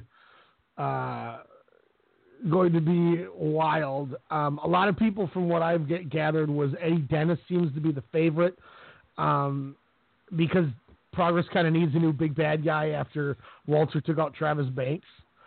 And Eddie Dennis is the guy who could come in and step into that role. And that would also work against Tyler Bate, too, if he does beat Walter. So a lot of implications on this. God, there it is. There's my son, as you said, in Shield gear. Anything on Eddie Dennis or Mark Andrews that you've seen? Mark Andrews, yes, I believe from the wonderful WrestleMania weekend events. I believe he was in a match or two. But yes, again, something where, once I get a few matches down the line, I will be a little bit more like, I cannot wait for this. But no, again, for the introduction of these athletes, something I cannot wait. I might even check out some progress, of course, throughout the week, because I was like a kid in a candy store thinking, wow, there's so much back catalog on here, which I hear is just everything is just off the charts. Yeah, I want to try to be adventurous and start at chapter 1 and see if I'm definitely going to watch 1 for sure. And see if I go, okay, I watched 1, can I watch 2? Now let me watch and see if I can, because if you can get through it in order, by next year you could be caught up live, which would be kind of cool, to kind of see how it goes. But I would like to see it all. I really would like to. A lot of people say that this Eddie Dennis Mark Andrews has been the best feud in the company for a long time. Somebody said Eddie Dennis has been the best heel in Europe, if not the world, in 2018, and this feud has been perfectly paced. Excuse me.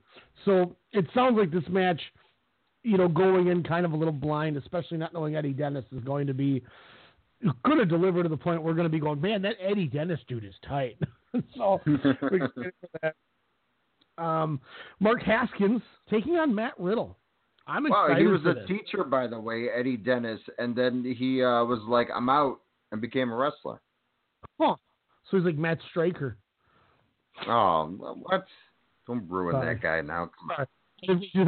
Somebody said Uncle Hunter was nice enough to let Matt Riddle off the Largo Loop to do the show for Progress.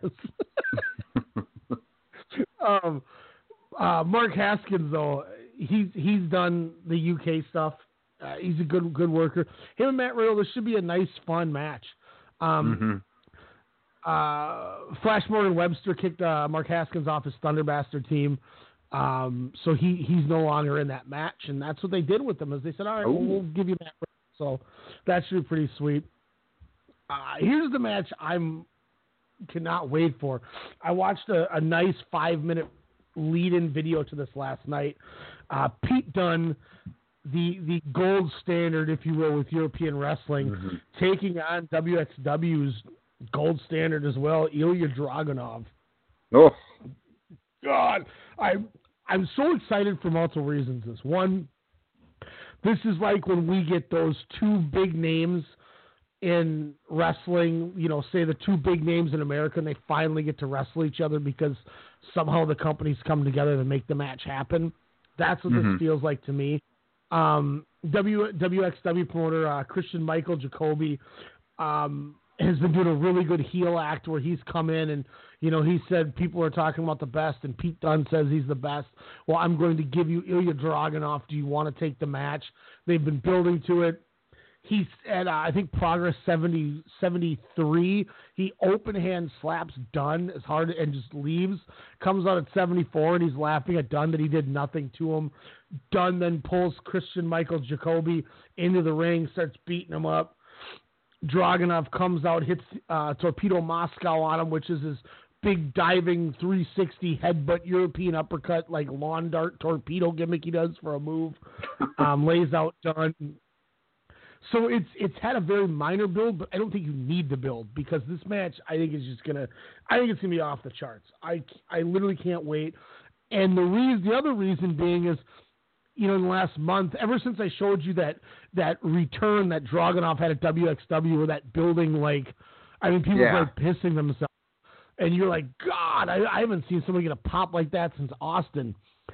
You get to see Dragunov finally, but you get to see what Pete Dunne.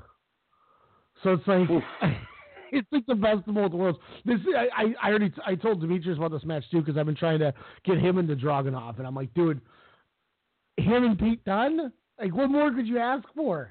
I'm seeing Walter chop the living hell out of him in the corner. Oh, my gosh. Apparently they fought back in April of this year here at True Colors. And, he can definitely take a beating as he's getting kicked in his lower back into a Boston Crab. No, it should be interesting with these two guys. I mean, like you said, a nice introduction to Dragunov to me. But to see Pete Dunne probably in a different light, I'm assuming probably when he wrestles, for progress and whatnot. If does he have a different style than what we've seen on NXT in a way? Oh, he's a lot more violent, I mean, when he came out after he assaulted the promoter, he grabs the microphone, and the minute he grabs the microphone, he goes, Dragunov, get out here, and just spikes the mic, and then here comes Dragunov, and Dunne's I'm like, okay, Dunne's mad. Awesome, more aggression. I cannot wait. Oh, that's going to be beautiful. On that same review, the other reviewer was Suit Williams. His name is Lawson Leung. He said, this is exactly the kind of hype that this deserves. He said, Ilya Dragunov is my favorite wrestler, and when this was announced, my hype level for this was off the charts. He said, still a little worried, I still think this is one of the most anticipated matches of the year. I was a bit worried that Ilya wouldn't translate outside of WXW, but given Dunne's recent track record and the rave reviews for Ilya at Bola this last weekend, this will undoubtedly be excellent and possible show stealer. I got my Bola pre-ordered, but there's a match. You do? I think it's, oh my gosh. Yeah, it's. I think the main event of night one is Walter and Timothy Thatcher against Shingo. Yeah, ring comp against Shingo and Dragunov. Wait, like Shingo Dragon Gate Shingo? Yeah. When I said I'm coming out, let me know when you get that. Like in 2 days before. Like, hey, it's gonna be at my house then. Yeah, I'm just gonna show up before Taylor's watching that. I hope he's gonna do some big things after. Ilya Dragunov and Shingo Takagi against ring comp. I went, yep. And then in the night two, in the other match, I think it's either Shingo against either Walter or Dragunov in the first round of the tournament. Oh my gosh. I was like pre-order all 3 nights. So that'll be happening soon. This match, I'm going to be a little out in the open that I'm not going to know a lot. Progress Tag Team Championship Thunder Bastard match. It's the 198 Calamari Thatch Kings, Sexy GYV, the Grizzled Young Veterans, Flamita and Bandito, Anti-Fun Police, Aussie Open, and Mills and Mayhew. I'm not even going to pretend like I know what's going on, other than I know Flamita, Bandito. I know that I think the Calamari Thatch Kings might be Timothy Thatcher and Chris Brooks or Travis Banks, one of the two guys. Sexy Star, I think, is David Starr and somebody, Jack Sexsmith. Otherwise, I really don't know a lot of this. I'm not going to act like I do. This is just going to be some. Are you going to change your name to Ryan Sexsmith? I could. I might be tight with it. What would you be called, or would you rather be called Ryan Osprey? Ryan Sexsmith from Sexton Ave. Ooh, R.I.P. to that house. Progress Women's title match. I'm excited for this. Ginny defending against Millie McKenzie and Toni Storm. Yes. Ginny, for those of you who don't know who Ginny is, get out from under the rock and watch her against Toni Storm from the Mae Young Classic. Alex, have you watched it yet? No, but I'm excited to. I really am going to watch it. Buckle it down this weekend. That'll be your introduction. For anybody who hasn't seen Ginny, for anybody who was confused why that was the number 2 pick by Demetrius in our women's fantasy draft, you can now get access to her through the Mae Young and through the UK stuff that she'll be on. She's the Progress Women's Champion. She is elegance at its finest, and she is so much a how you say a see you next Tuesday that she's like Alexa Bliss heat, but like on a different level because she's a completely different type of person. Like she's so bad. She has this dope move, which she does to Toni Storm and Mae Young, so you guys can see this. She sets her up just like Goldust would do the Shattered Dreams. Mm-hmm. But instead of kicking in the crotch, she just grabs your head and basically does like a 2-handed X Factor into like a spike pile driver while your legs are still straddled over the rope. Wow, they allow her to do that? Oh, allowing her and she did it are probably two different things. Tight. But yeah, that's going to be awesome. Atlas Championship match, Trent Seven, Doug Williams. Doug Williams is about to retire. He still looks good for his age. You know, when I watched him and Pete Dunne when I started that Super 16 tournament, and you could tell he's older, but he's still in good shape. He hasn't taken as many of the bumps, but I mean, I was Snapchatting some of the videos. I thought it was pretty tight. So that's going to be fun. Trent Seven, you probably, I think, keeps the title here. But you know both of these guys, right, Alex? Oh, gosh, yes. This should be an interesting match. Like you said, the veterans. I didn't know Williams was retiring, so it's going to be as stiff can be. It'll be interesting. And you said Williams is the champion, correct? Trent Seven. Oh, Seven, yes. So then, yes, I would say Trent Seven would retain as well. I believe Trent Seven. I thought he was the champion. No, excuse me. Doug Williams is the Yeah, Doug Williams was. Because my thought was that at least Trent Seven would win unless they have someone else that they want, maybe up and coming to take the belt off of Doug Williams, passing him the torch per se. Then we got Walter, Tyler Bate. Whew. And this doesn't even need much of a story. Tyler Bate won the 3-in deal to get in the main event. Walter's the champion. That's your storyline. Great. That's all we need. You don't need to have Tyler Bate try to come after Walter's family. Yeah, he doesn't need to take his girl or call out his family to have a match. It's just, all right, cool. Go out and here's our match for the WrestleMania type show. So I think it's going to be awesome. Oh, I cannot wait.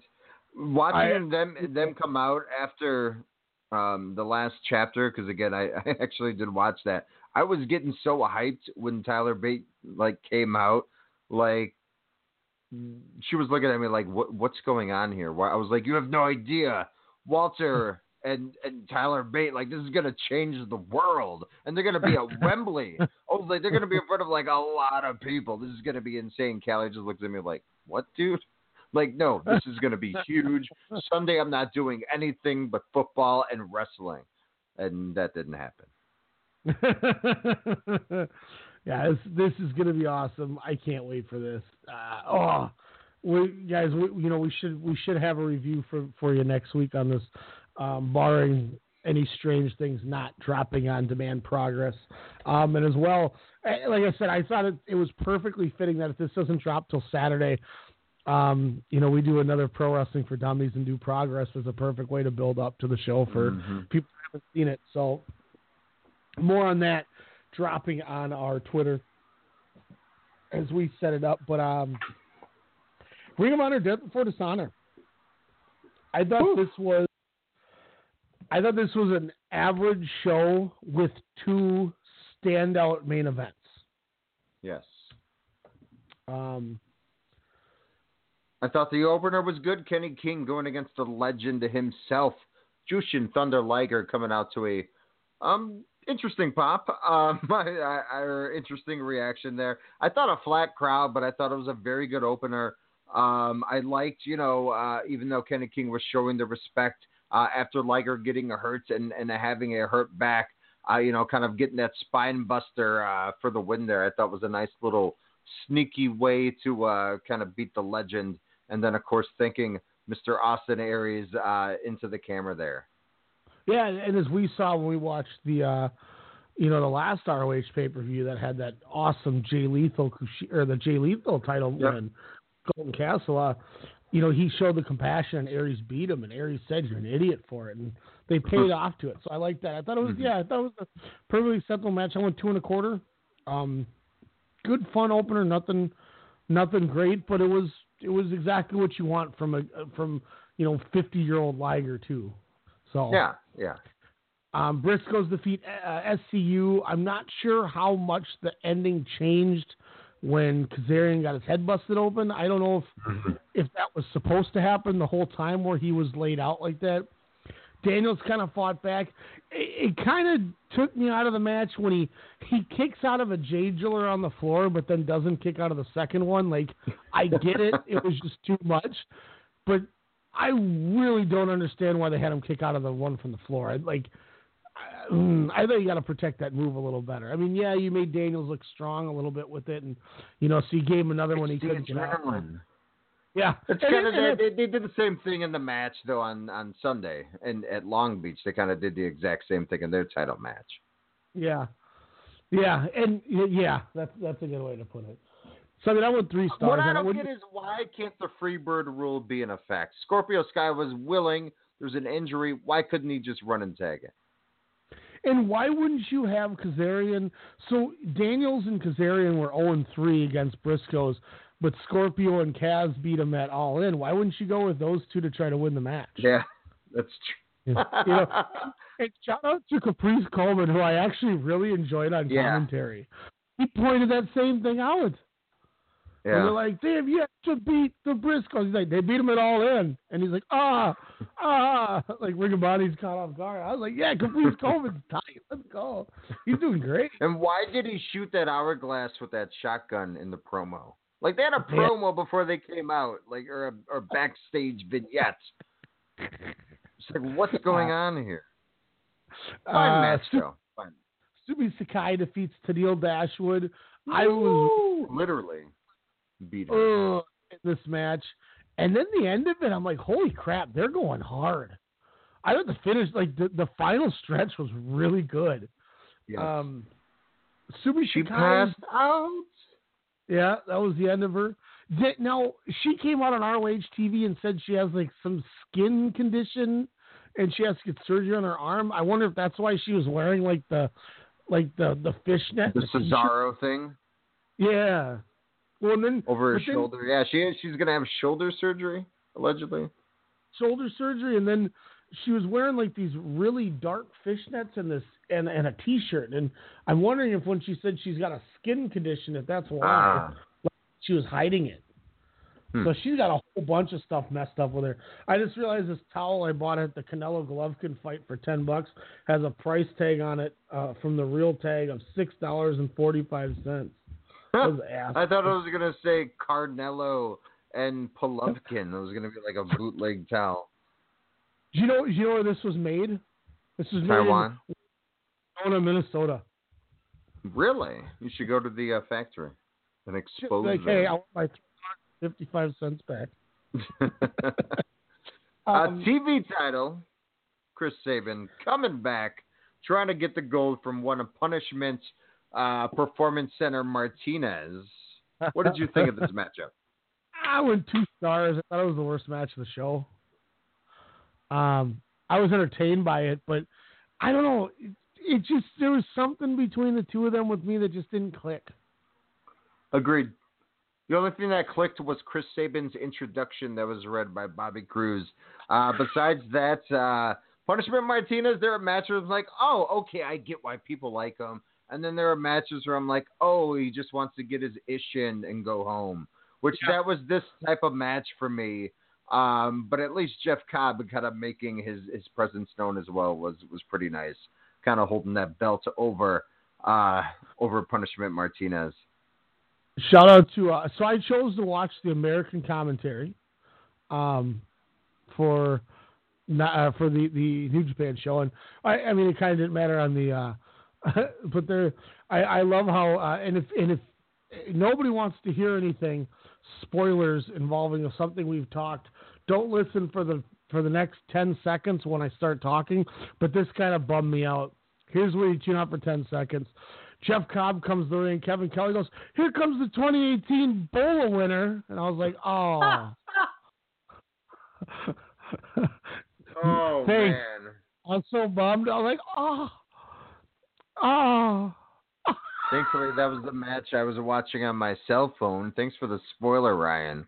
Yeah, I told you to not listen for 10 seconds.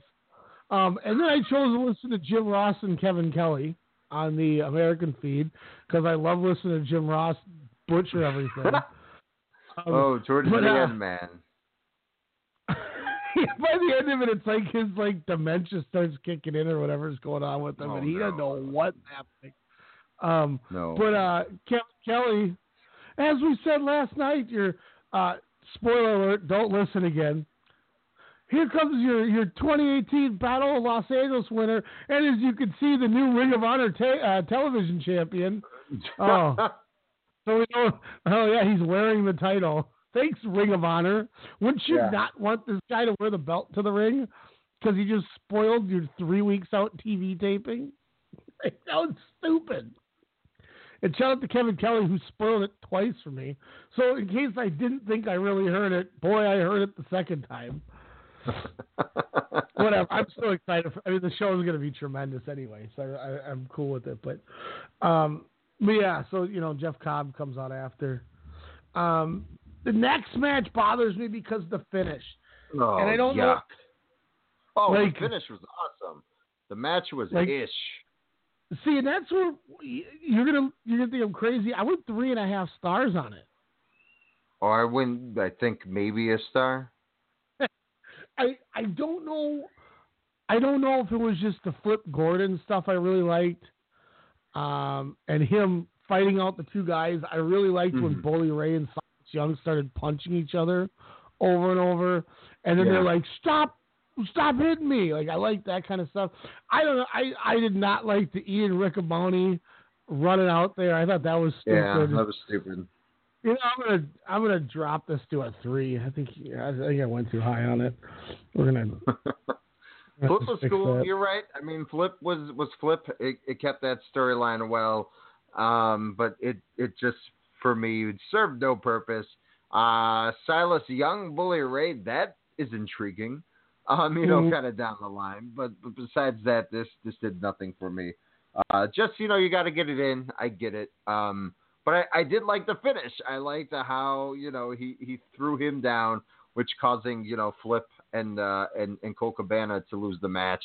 That's booking heel NWA 101 right there. And they did it perfectly. It's something that keeps that character fresh because it's so BS. It's so I wouldn't even say I guess it is cliched a little bit, but again with that type of character and with as much heat that he draws, it just makes 100% sense. Yeah, I it's not that I didn't like the finish, and I had a feeling something was going to happen when Bully Ray wasn't getting out of the ring and positioning himself to watch what was going on. I went, all right, there's going to be some tomfoolery here, but I wonder what it is. My only problem is now this means that this feud's going to last until December. So now we're going to have 2 more months of this until Final Battle. Just end the feud already. I think that's my only thing is I've seen this enough. Is it loser leaves? Probably, and then Flip will finally win and he'll beat Bully. But great, I'd rather Flip Gordon Punishment Martinez or Flip Gordon Jeff Cobb at Final Battle. Oh, wow. That'd be fun. Make that happen. I get why they did it, so I can't be too mad. Bullet Club versus Chaos for me was the match that woke this show up. I went 4 stars. Said, man, awesome finish with Marty Scurll turning that suplex into the chicken wing with Rocky tapping out. I thought it was the best friends Rocky Romero interaction was really fun. Rocky keep trying to get hugs. No love, man. No love for Rocky. So I thought all in all it was really fun. Good match. Bullet Club gets the W, which makes 100% sense in Ring of Honor. They were off. Was Bullet Club fine though?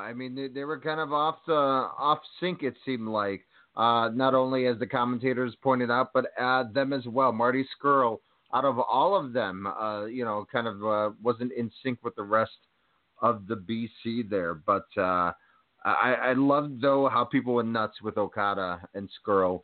I thought that was really awesome to see. Fun match. All this on commentary was funny. What's that? Okada tags out. Yeah. But no, all this on commentary and then breaking the news, the NWA title rematch will be 2 out of 3 falls there. But yes, this was a fun match. And it was good to see Cody eating that Rainmaker. That's for sure. But Chaos did not reign. I like the new Chaos shirts, by the way. Those are pretty tight. Yeah. Did Nick Aldis kind of get annoying to you too? Like, oh my God, stop talking. No, because it wasn't all the time. I thought he was playing that persona pretty well. He got his jokes in. It wasn't annoying. Usually I do get annoyed. I kept forgetting he was there.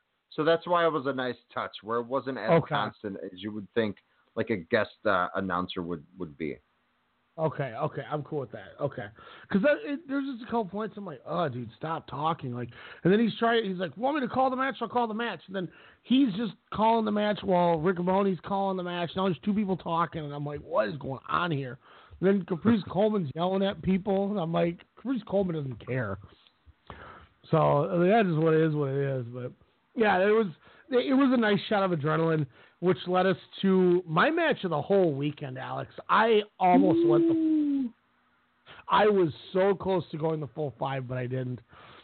Jay Lethal defeats Will Ospreay. God, this match was good. Oh yeah. It continues two things that I've said. Will Ospreay deserves to be on everybody's top wrestler of the year ballot, and this proves it again. But also on top of that, Jay Lethal is just he's the franchise. Mm-hmm. I mean, that dude is, if that's your torchbearer for your company, you're in good hands. Oh, that was a good match. Some of this, there was a spot that I couldn't. It was sickening where he did like almost like I can't think of what almost like the pay dirt like Shelton Benjamin does, but where he grabbed Ospreay and just pulled him face first into that guardrail, and he didn't even put his hands up, and he just hit it straight with his face and shoulder. Mm-hmm. I think he killed him. I was like, oh my, Ospreay's dead. The Ospreay's freaking dead. Yeah, Hawkspray was he was good. Him and Lethal, kind of playing off of their last match there. Again, it was poetry in motion. Again, the ref usageness, and kind of checking on the announcer there after getting murderized. Bobby Cruz kick. That again was a little like, come on, like why is that going to be into the match? This isn't WrestleMania 12.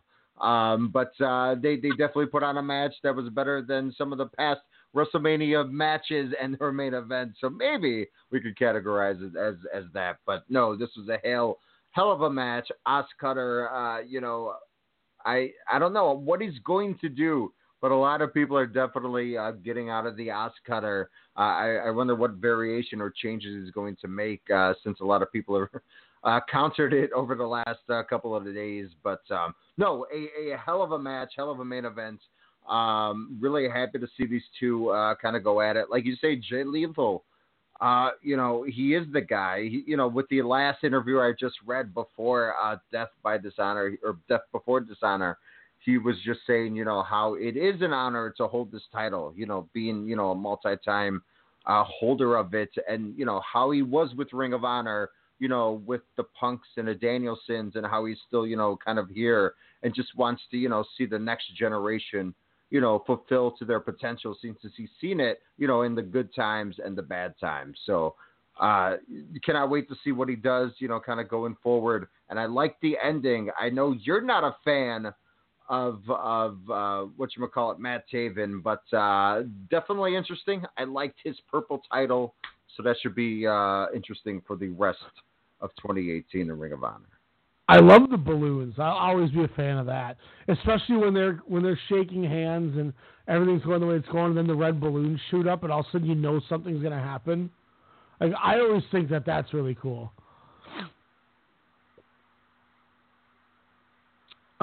Take that, Okada. But it was, and even to his credit, when Bobby Cruz eats a super kick and Ospreay catches the title, and then looks like he's going to use it, and Lethal's like, if that's the only way you can beat me, then just do it. And he sets it. So they told a story with it. He set the belt down, and then they just started beating the crap out of each other. So at least it wasn't like a ref bump into shenanigans. Like, they continued what they were doing and they didn't do anything wrong. And that's why I think I don't think it bothered me that much, as opposed to all the other ones throughout the night, because every other match had a ref bump. Ref bumps. 2018. We have Fighting Spirit Unleashed left, but I don't know if we're going to get booted. So I'm going to just ride out this last 20 Thursday seconds. night, y'all. New Japan talk. Yeah, maybe that's what we'll do. You know, and I think it's going to kick us. So let's plan on that, guys. We're going to come back to you on Thursday night because it looks like Alex may be removed in a moment. We'll do Fighting Spirit Unleashed, and hopefully there's more of a King of Pro Wrestling card, Alex. Ooh, and we can actually talk it.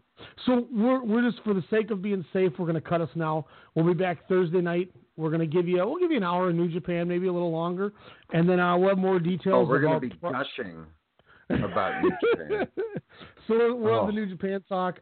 I'll have more details of our Pro Wrestling for Dummies, the Progress Wrestling Edition, and we'll have some more fun. But yeah, it did something completely different that it doesn't normally do in the upper left corner where it says on air. So I think we're off. So we're going to call it. We'll save that last commercial break for Thursday night, and we'll have times of when we're going to be on all of our social media in the next day or so here. So we will catch you all later. Peace out.